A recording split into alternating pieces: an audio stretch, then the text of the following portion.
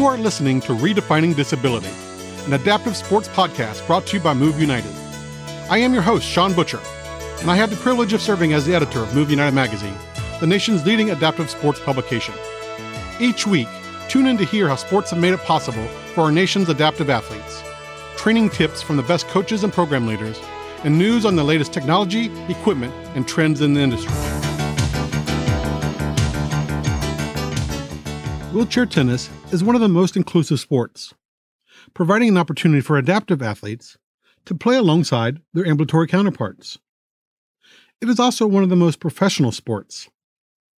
Wheelchair tennis players, like Caitlin Verfurth, can play professionally in tournaments and on a circuit, earning prize money, endorsements, and more.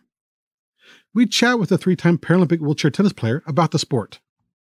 So, Caitlin, I thought, I know that for folks that may not have tuned into our conversation previously, I thought maybe we just start by just asking you to introduce yourself, particularly around your experience and background in the subject matter at hand, which of course is the sport of wheelchair tennis. So maybe for those of you that don't know who you are or didn't tune in, tell us a little bit about your background in wheelchair tennis. Thank you, Sean. Hi, everybody. My name is Caitlin Verfurth. I am a three-time Paralympian in wheelchair tennis, and I have 2 gold medals, a silver and a bronze in wheelchair tennis.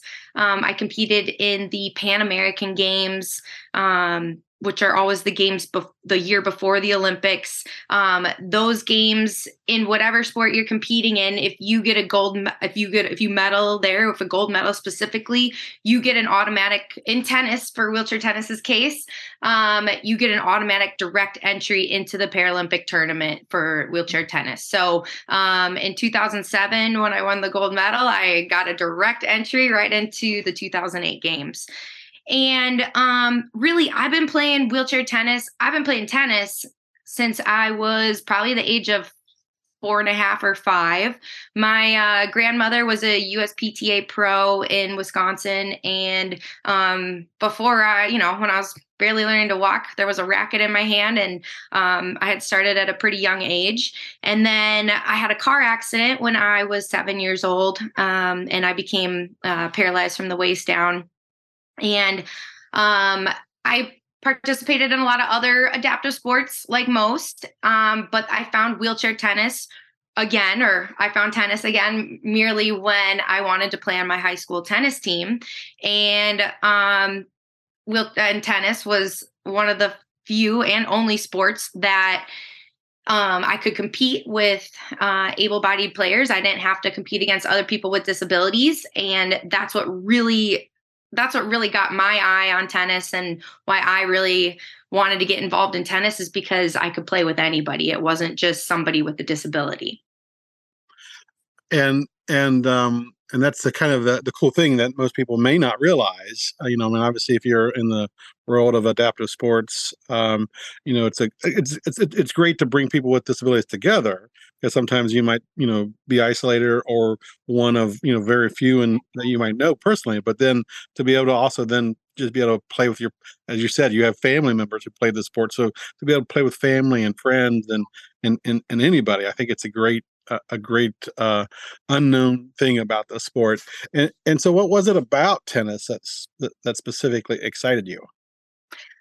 Well, specifically that, like, being able to compete on my high school team, I was looking for some way to be plugged in with athletics wise at the high school that I was going to. And tennis was really the only thing that I could do. Once I had my car accident, I really got into wheelchair basketball, but I can't play basketball on a court with other girls on their feet. I'd run over their toes. It's not very safe. And so one of the things that the school offered me was an opportunity to be a manager for the girls team. That could be a role that I could play, but not specifically as an athlete. And that was really what I was looking for. And that's what really drew me to tennis. Is I didn't have to seek out other organizations. that maybe serve people with disabilities and adaptive sports. I could play with anybody. I could play with my mom, my brother, my friend, on my high school team. And today, what I'm really trying to do, I have a program that I run here in Phoenix, Arizona. I work at a nonprofit called Ability 360. And I started a really cool wheelchair tennis program. We have practices on Mondays and Thursday nights. And during those times in those clinics, that's when we get to work on specific skills, hone in on those skills that we want to work on for tennis, specifically for wheelchair. But what I really am starting to encourage is to have my players sign up and join USTA leagues and go out there, and you can go online. You can do a I'm sorry, I'm going to say this wrong, NTRP rating, I think it is. And you can go online, do a rating, and it's going to be you're either like a 2.0 to a 5.0, and you can play any league that you'd want. The only rule difference is the wheelchair player is allowed 2 bounces. And I also like to think about this as another another avenue of socialization. And specifically, it's great to have our wheelchair tennis clinics and get to know each other that way, but there's a whole world out there, and I'm really all about pushing this inclusivity in the game. And, the more wheelchair players we can get out playing in leagues, the better. Not only is that great for that player, they're making new friends, they're finding new people to hit with, but also too, we're also spreading awareness, and more people are just becoming educated about wheelchair tennis and really understanding that, hey, this can really be integrated across a lot of different platforms. Yeah, and I know, Caitlin, you mentioned that obviously being able to play at the high school level was, a big motivating factor for you. And I know when we chatted on our previous podcast that we talked a little bit about the challenges that you had.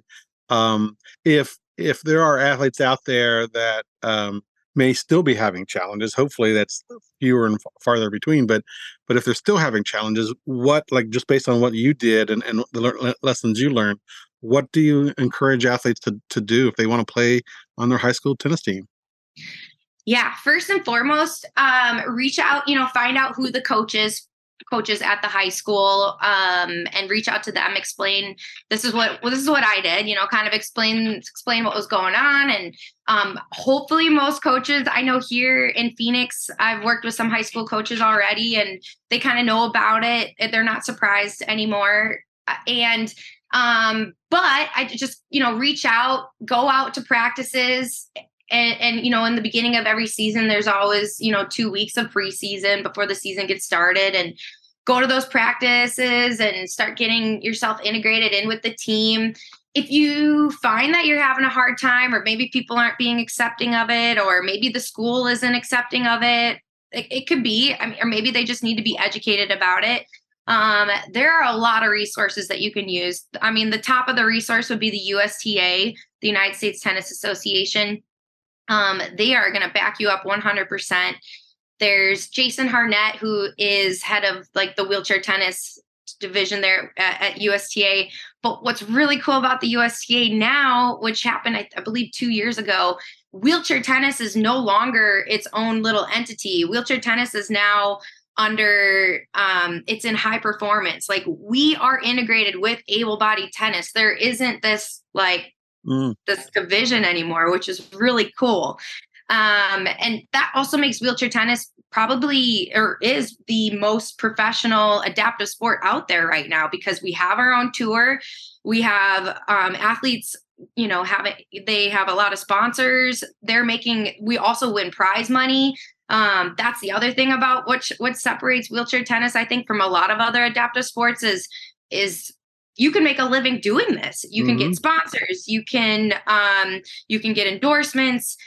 You win prize money, as well as, sometimes you have to write grants or maybe reach out to some local funding to be able to travel to tournaments, but you can make a full business out of this. My old doubles player partner, Dana Mathewson, she is crushing. She's got a sponsorship with Adidas, Deloitte, her wheelchair manufacturer, Wilson. They're flying her around the country to compete in tournaments. She's top 10 in the world now. Wheelchair tennis is very professional, and I hope not. I'd be surprised if there's still people not knowing a lot about it, but You can use the USTA as one resource if you're stuck. Another resource would be I would reach out to each state has, their local nonprofit organizations. Like here in Arizona, we have Ability 360. We also have, Southern Arizona Adaptive Sports in Tucson, High Country Adaptive in Flagstaff. So most states have, within their bigger regions, those organizations, reach out to those. They can also be a voice for you as well to fight your case or advocate for you. But there's no reason why you can't play on your high school team or any league. And so obviously you're now coaching. You're the head coach at Ability 360, and so how do you introduce the sport? Let's say to someone who has never played it before. How do you, like, if you're just going out in the community or you have a booth at some event, how do you talk about the sport and then introduce the sport to new individuals? Well, actually, so on Monday night, we had our group on Monday night, and I'm sorry, I am going a little left field, but one of my players came up to me and she goes, Caitlin, a year ago, you introduced me to wheelchair tennis. I've been coming to the clinics. I love it. And, she said, I remember you mentioned to me that, once I felt comfortable in the chair and I learned how to maneuver the chair and hit the ball and, get good at it on the court, that I could play, in my league or with my old ladies group. And I said, absolutely. And she goes, and she basically she's like, well, I think I'm at that level. I think I'm ready. And I said, you are ready. Anytime you're ready, let's make this happen. And so when I'm talking to people or people that are new to the sport or out and about, and they ask about wheelchair tennis, I think that's what the biggest seller is of the sport, is that you can play with anybody. That's the other thing. There are no, as far as like regulations, the rules, everything is the same, whether you're playing sitting in a chair or standing. The only rule difference is the wheelchair player is allowed 2 bounces. But as far as the court dimensions, the height, the rackets, all that kind of stuff, everything is the same, which makes it really easy to integrate as well, because you don't have to make any special modifications or anything like that. And that is what I've found. That's where I've gained a lot of our, newer players or beginner players that maybe just had an accident, or, now they have a spinal cord injury, or someone that had a stroke. I got somebody playing with us. But what's really special is that they bring their friends and family always to those first clinics. And the friends and family, I get them to jump in too, give them a racket. And before you know it, they're leaving. And that next day, during that week until I see them again, they've already gone out a couple times and played with their family and have been able to, maybe work on the things or try something new that we did that night. So for me, I think that's the biggest seller. And I think too, being able to not only that socialization piece and bridging that gap of families that, maybe somebody in their family has gone through a trauma or had an accident, and like being able to bring it back together, because we all know when someone gets injured or has cancer or something like that, the whole family comes to the rescue to help. And it's also a great way to be able to relieve some stress and have some fun and have some laughs. And so when you get out, then maybe take me through a clinic, like one of your practices and rehearsals. What are some of the things you focus on? So I do have a beginner and advanced clinic. So I'm going to talk about my beginner clinic a little bit, but because the advanced is more kind of going into like pretty nitty gritty parts of the tennis, of the game and strategy and stuff like that. Mm-hmm. But in my beginner clinics, I really like to cover the first and foremost thing is mobility, learning how to manipulate the chair. And a lot of people will ask, especially if they're new spinal cord injury or new to being in a chair, can I play in my everyday chair? And you can. You can try. It's a little bit dangerous. I think it's dangerous because you don't have any straps. So if you're reaching for a ball, you could fall out. And a lot of our chairs, everyday chairs, they don't have the anti-tip bars on the back. So you have a pretty good chance of flipping over. And you also, most everyday chairs do not have the camber like a sports chair would. So, being able to manipulate and move and having a chair that's super responsive, it can be tough. However, I don't ever want to, I don't ever say like, no, you can't come, because like I said, if you're sitting still, I can feed you some balls and you can just get the idea of how the game works. But thankfully, where I do work at Ability 360, we have quite a few sports chairs or program chairs that people can rent out for our programs, test out and try. And there are a ton of grants out there for folks to be able to apply for that would need that, financial assistance to be able to get their own sports chair someday.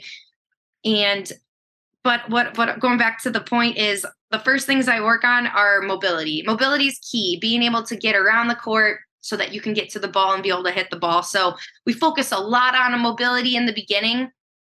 And then two, depending on the type of player that has signed up, maybe they had played tennis before and really they just need to focus on learning how to move the chair and get to the ball. Or I'll have players that have never played before. So I try to cover, how the basic concepts of tennis itself, and you don't have to be in a chair to understand that. The forehand is the forehand, the backhand is the backhand, a volley, a serve, it's all the same. The grips are the same. So really, that's kind of how my beginner classes go. But what I do find with a lot of the beginners is really understanding that anticipation piece with the ball coming, moving the chair, keeping the racket in your hand, which is a big learning curve. And that takes a lot of time to get used to pushing around with having that racket in your hand. Those are some of the things that we really focus on, so that the main goal is to help them reintegrate back into their community. And so, yeah, I think you did a great job with breaking it down into those two components. I mean, first you got to be able to maneuver around, and then you got to be able to focus on the hitting component of that. I mean, that's the two basic. If you had to break it down, the two biggest basic things that entails the sport. And I know that you've talked about a couple times, and mentioned a couple times the fact that that it's the same sport except for a person, someone playing in a wheelchair gets two bounces. Why is that? And because I imagine there are, if you're playing, perhaps against an able-bodied person, they might think that that's unfair, right? So, right. So why? What is the reasoning behind that? So a couple of things to consider in the chair when you're playing tennis in the chair. We cannot, as a wheelchair player, I cannot move laterally. And that would probably be, I'd say that's probably our biggest disadvantage. I cannot shuffle to the side or do a split step, so to speak. If anybody here is listening and knows tennis terms, that's number one, and that's the biggest reason why the two bounce rule came into effect, is just we cannot move laterally, and that's the toughest part. The second biggest thing that's quite different between playing on your feet versus on wheels is that in the chair, if I get pulled into the court and I hit, maybe an approach shot and it's a ball that I didn't hit so great back and I need to get back to the baseline, it's not something that I can go in and put away with the volley. I do at some point, I have to turn my back to the court. And I mean, it's a very brief moment. Like most people can't even tell that I do, but there's a split second where I do have to take my eyes off the court because I have to get back to position. I have to get back to the baseline, or I have to get back into my position. And you're on your feet when you're when you're playing tennis, you would never turn your back to the court. You're always backpedaling back. You would, so you can still see the court. So, those are, and I'm not saying that, turning your back to the court is another reason for the two bounce rule, but that's just one other thing to consider. And then, lastly, a lot of the top players, and let me just say this about the two bounce thing, and all my new players that I'm working with or in my advanced group, I don't teach two bounces. I want them getting everything on one bounce. That two bounces in wheelchair tennis, if you're high performance or if you're, looking to be an aspiring tennis professional, you use the two bounces only to your advantage. You don't use that. You don't sit there and wait for the two bounce. You get the ball on one bounce every single time. That two bounce is really just it's your advantage. And what you'll see a lot of wheelchair players use that 2-bounce rule is, especially if someone really hits something short, a drop shot at the net, just something you're hustling to. That's really the only time I get the ball on 2 bounces. And that's really what I try to teach. That's good to know too. Yeah. And so if a new person is introduced to the sport, what do they need? You particularly, I know you mentioned that a lot of our, Moving Night member organizations have program chairs that are, usable, so they don't have to go out and immediately, get their own chair until they're serious, probably serious about the sport. But what are the basic equipment needs that an athlete or an individual who wants to play wheelchair tennis has or needs? And just to talk about the chair too, like if you are like with the Move United and a lot of the chapters, those organizations have program chairs. That's one other just piece. You don't have to have a tennis chair. If you're playing in a basketball chair to get started, that's okay too. Like if you're playing wheelchair basketball and you want to try a new sport, by all means you can play in a ball chair. I know a lot of players do that in the beginning, especially because they're just not sure. So that's also one other option for an equipment. If you have a sports chair, you can still play in that. But what you need really is you need a racket. You definitely need a racket. And I like to tell folks, beginner, don't go out there, spend a ton of money because rackets can be really expensive.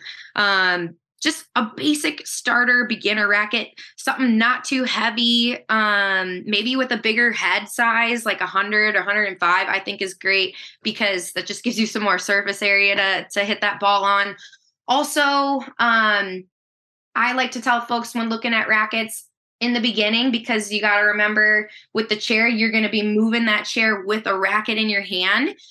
And everybody's hand size is bigger, but I always tell people maybe if you played tennis before and you had a bigger grip size, go down a grip size or two just to give you a little bit more grip on that handle, because having a smaller handle is a lot nicer, or I personally prefer that with pushing a wheel. And then some balls. Like if you're listening to this podcast today and you're like, dang, I really want to try wheelchair tennis right now. I got a twin sister or brother and we got a racket, we got some balls. You could literally go out to the court and just start trying to hit back and forth. I think, there are some junior balls that we use in some of our progressions. These are like red, orange, green, and then you go to a yellow ball. The main goal of that is these balls are less pressurized, which allows the ball to go a little bit slower and kind of give players more time to react and set up. And so if you're brand new, I highly suggest getting like an orange ball. You can get those at Target or Walmart. They just have a little less air in them, but that just allows you to slow it down a little bit. I see a lot of people, not wheelchair players, just people going out to a public park and never played tennis before. Maybe they found this stuff in the garage and like, let's go play. And they're out there with, these really old rackets and these yellow balls, and they spend more time running down the ball and picking up the ball than they actually do hitting balls. And whenever I do see that, I go up to them like, hey, have you heard of an orange ball? And they're like, most of the time, no. And then I'll just give that little tip, and I've gone back and there they are rallying with the orange ball, and they came up to me like, hey, thanks, that really slowed it down for us and made it a lot more fun. And then they progressed on to a regular yellow ball, but that could be something for some equipment. And then too, reach out to your Move United chapters in your state and find out. I'm sure I know a lot of organizations have wheelchair tennis programs. Get involved there. That's a great first start. Reach out to the USTA. They always are very helpful in navigating or getting you in contact with either a coach that knows wheelchair tennis in your area, or B, they can contact you with any of those organizations that have sports chairs and things like that to help you get started. So I just want to go over that progression again, because that was kind of new to me. So it's red, orange, green, and then yellow. Is that the? Yeah. So I'll recap that real quick, Sean. So before I started playing tennis, but now for kids these days, just to make tennis, I think when tennis kind of was really popular and then it faded a little bit, and then to get the kids more involved, what we started doing, especially I used to run after school programs for tennis, and they started incorporating this red, orange, and green dot ball. And these balls, the red is super squishy, not a ton of air, but it really slows it down. The court is a lot smaller, and this is for, an age.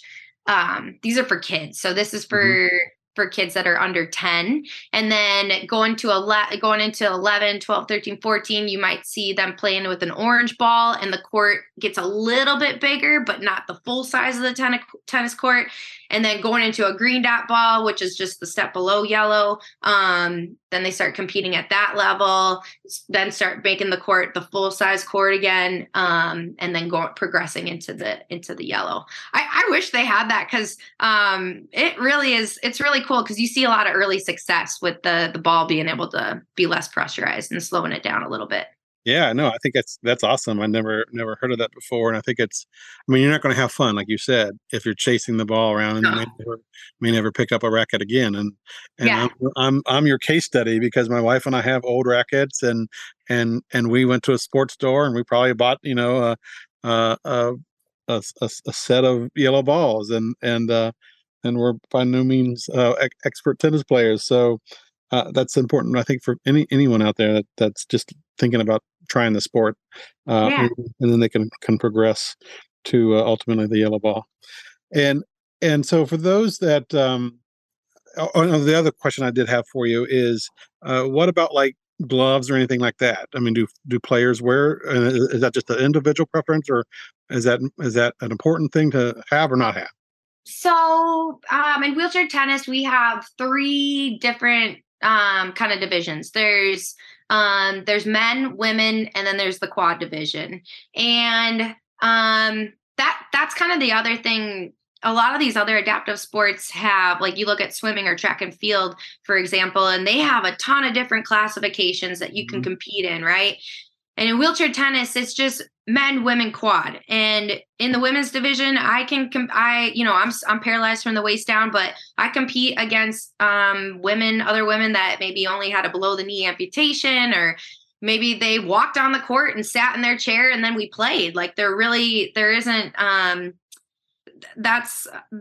there's kind of a whole new front kind of going on with classification and stuff like that. I don't think we'll ever have like very specific classes. I think it's always going to stay this way. However, just talking about the quadriplegic division, that's anybody that has an impairment with at least three or more limbs affected. Those folks could qualify for the quadriplegic division. And I find in that division, just with the limited hand function and maybe just not having that strength, some of those guys and gals will wear gloves, and they find that it's a lot easier to maybe stick onto or to be able to get grip on the wheel, or maybe for their racket. I personally do not like wearing gloves. No, it feels really weird to have a glove in my hand and then hold a racket. It just feels off to me. But I've seen men and women and quad, maybe not wear a glove in the racket hand, but wear a glove on the pushing hand. And that some players like that. So you can experiment and try different things with that if you are a glove user. I do know some of my players use like football wide receiver gloves. They like those because they have lots of like some tackiness to them. So that could be a good try if you're looking to use gloves. What I would do, my suggestion is if you're going to get involved in wheelchair sports, if you're new to wheelchair tennis or new to any wheelchair sport, start working on those calluses, because these hands, you want them strong, and you want those calluses to build up so that you don't need gloves someday. That would be my goal. That would be my thought. Okay, that's a good point. Maybe I'm old school. And you talked about the kind of the classification category, but what about the different divisions, like singles and doubles? So I know, like in doubles, can you take me through what a doubles match is? What's required in a double match? There's both singles and doubles.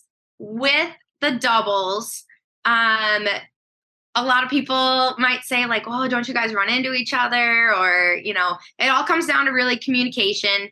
But what you will see different about wheelchair tennis doubles is that our setup formation or the way we sit before the point is not going to be the same as what you might see in a typical able body point, someone not playing in a chair. So typically you see the up down method where you got one partner up at the net and the other one's back. Maybe they're returning serve or maybe they're serving. In wheelchair tennis, we typically start both back. Both players are back behind the baseline. And for us, our movement, or because we don't have that lateral mobility, and then also too, we are a lot shorter. Sometimes sitting at the net, you can feel like a sitting duck, and someone can just pop a lob right over your head. So that's one reason of why we stay back. But our movement pattern is more kind of we're doing like little circles moving forward into the court and out of the court, and you're kind of working with your partner. If a ball does go short, your partner's going into the court to get it. You maybe if that's my partner and they're going in and they got to go in, I'm going to cover more middle and be back to help if it does go over their head or something like that. And then if they do get the ball, then they might be coming back out and then I might be going in. So we're constantly doing this. I like to call it a dance. We're constantly moving and we're constantly kind of doing this dance and really communicating the whole time. I mean, every single point. Me and Dana, we're really good at talking, and every single point, even if it was obvious that it was her ball or my ball, we would always say me, or she would say me or her, whatever. Yeah. So lots of communication is going on. So that just might be something that you might see different. We start back. And then there are times though, there are players that do sit up, or maybe, they have a play that there's a go-to play that they do. And just to mess up the other team, they might start up and do something different. But typically you're going to see us both kind of starting back and doing this kind of, both of us are moving forward and backward at the same time.